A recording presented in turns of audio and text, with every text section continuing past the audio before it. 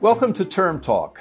I'm Jim Chance, Senior Judicial Education Attorney at the Federal Judicial Center in Washington, and I'm here with Paul Clement, former Solicitor General of the United States under President George W. Bush, and a distinguished lecturer at Georgetown Law and Senior Fellow at their Supreme Court Institute. Welcome, Paul. Great to be with you, Jim.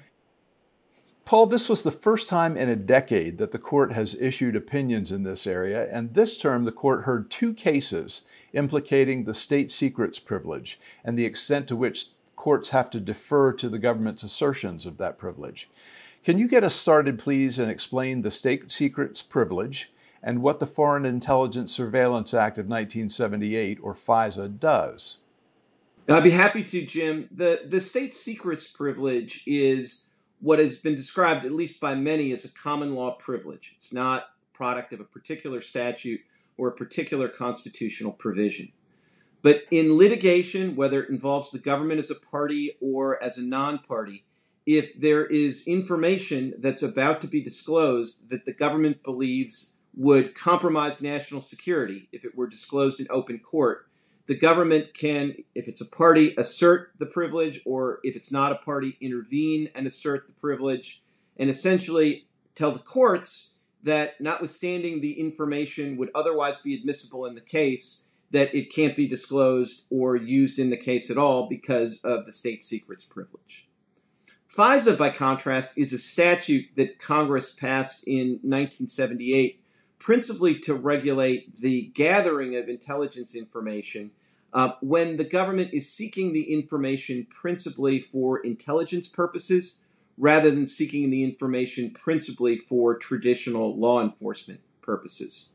The statute creates a variety of procedures and even a separate court to govern the process of the government getting permission to do intelligence surveillance. The statute, when it was originally constructed, was really designed more for the intelligence gathering against foreign nationals and what might be thought of as spycraft. But after the attacks of 9/11, the statute was, in some respects, repurposed and used a great deal to collect information from suspected terrorist groups.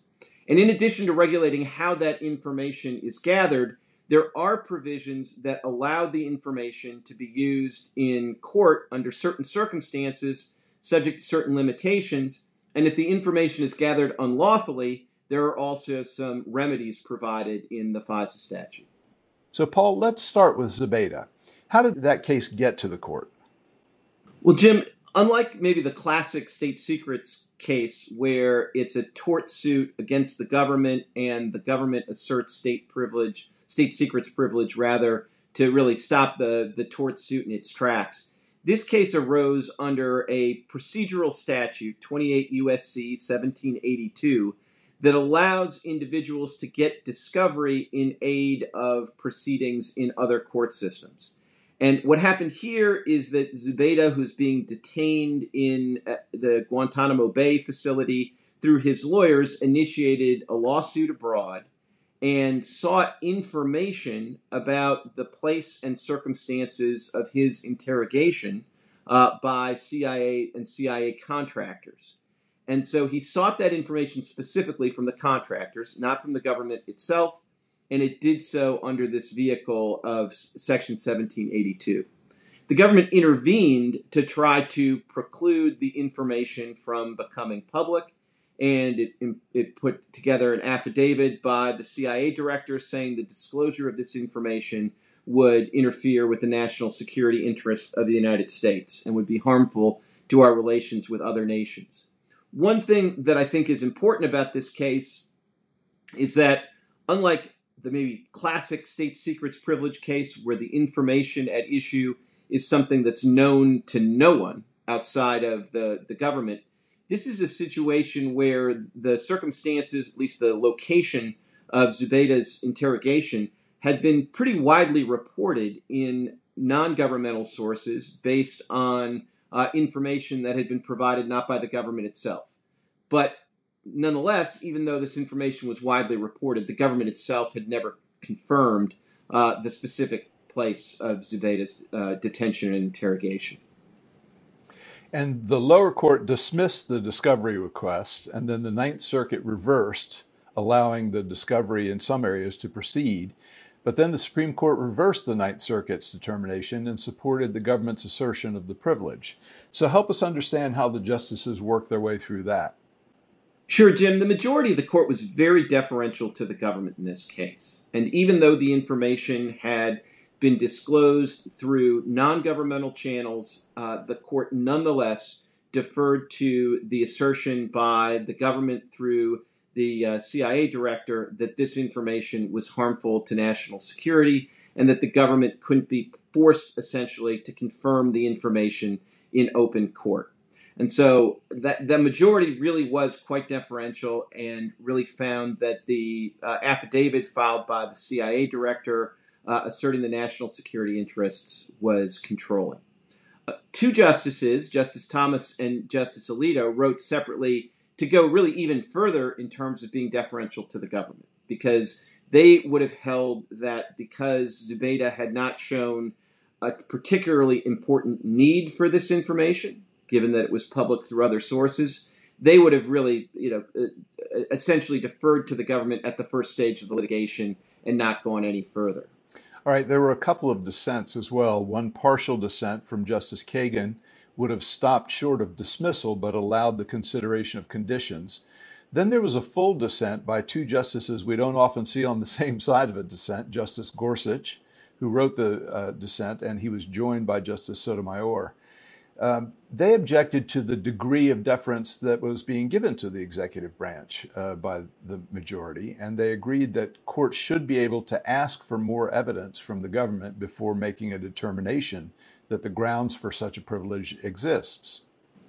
I agree, Jim, that definitely the fact that Justice Gorsuch and Justice Sotomayor saw the case exactly the same way is a little bit unusual.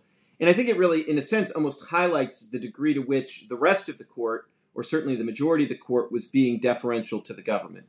Because Justice Gorsuch and Justice Sotomayor really didn't think that the court should have to blind themselves to the facts as reported in the media and could take a more common sense approach to the issue. Whereas the majority of the court, even though the information was otherwise public, nonetheless deferred to the government in its assertion of the state secrets privilege. And I think that shows just how deferential the current court is going to be to the government in these kind of cases. The other thing I'd note is that I do think the procedural posture of this case worked in favor of the government. State secret privilege cases traditionally are pretty hard because the government's overwhelming national security interests have a very profound effect on the individual litigant and may deny them any remedy whatsoever in a tort suit.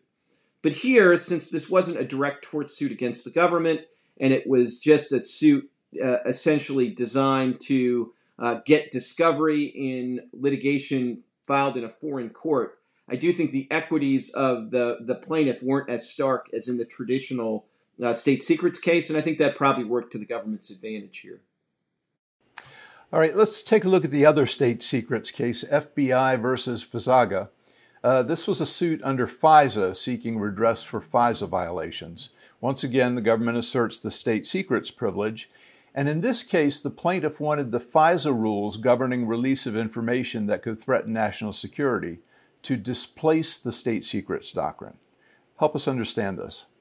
Well, Jim, the facts of this case would make, a great made-for-TV movie or something, because you had a government informant who infiltrated this community associated with this mosque, and then some of the members of the community were sufficiently suspicious of some of the suggestions of the government informant that they reported the government informant to the FBI.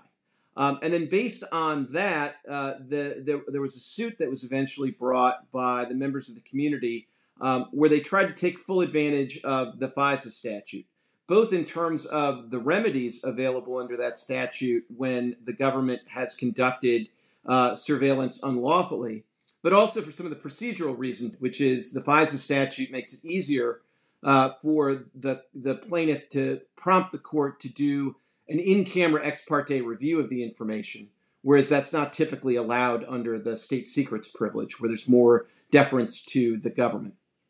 The court in this case unanimously reaffirmed that the state secrets privilege is not displaced by FISA, but that the two provisions really operate independently. And Justice Alito's opinion for the court really focused on the difference between the FISA statute, which focuses on the intelligence gathering and whether the gathering of the information was lawful or unlawful, and the state secrets privilege, on the other hand, which really focuses not on the gathering of the intelligence in the first instance, but whether the disclosure of the information that has been gathered, whether it was gathered lawfully or unlawfully, is going to compromise national security if that information becomes public in open court. So the court really differentiated between the two concepts and affirmed that the state secrets privilege was applicable here, and so the government prevailed in this case as well. So correct me if I'm mistaken, Paul, but it sounds like after these two decisions, it appears that the lower courts are just going to have to be prepared to apply the dictates of both the state secrets doctrine and the FISA protections when appropriate. That's exactly right, Jim. There's certainly going to be cases where the state secrets privilege is implicated and the FISA statute is not, and vice versa. But in cases like Fazada, where both the FISA statute and the state secret privilege are invoked, the courts are going to have to work their way through both issues, and the plaintiffs are essentially going to have to clear both hurdles. They'll have to show that the intelligence gathering was unlawful and that the disclosure of the information does not implicate national security interests. I think if you look at these two cases together, the takeaway is pretty clear. First, the majority of the court is going to be very deferential to the state secrets privilege, as you see in both these cases. But second, I think that the Fazada case was interesting because, as we noted at the outset, the state secrets privilege is not something that is rooted in a particular statute or a particular specific constitutional provision, and it's been described by many scholars as a common law privilege. And the more conservative justices in most contexts are kind of skeptical of common law provisions or think that they are easily displaced when Congress specifically addresses an issue like it did in the FISA statute. So the fact that a majority of the court, in fact, every member of the court, was willing to say that FISA does not displace the state secrets privilege really does show how committed the court is to allowing the government to assert the state secrets privilege. We said before, these are the first state secrets privilege cases that the court has heard in a decade, but I think a takeaway from these cases is that the state secrets privilege is alive and well in the Roberts Court, and this court is going to be quite deferential to the executive branch in these cases. Paul, as always, it was a pleasure talking with you again today. Thank you for sharing your insights with us. I hope we'll talk again soon.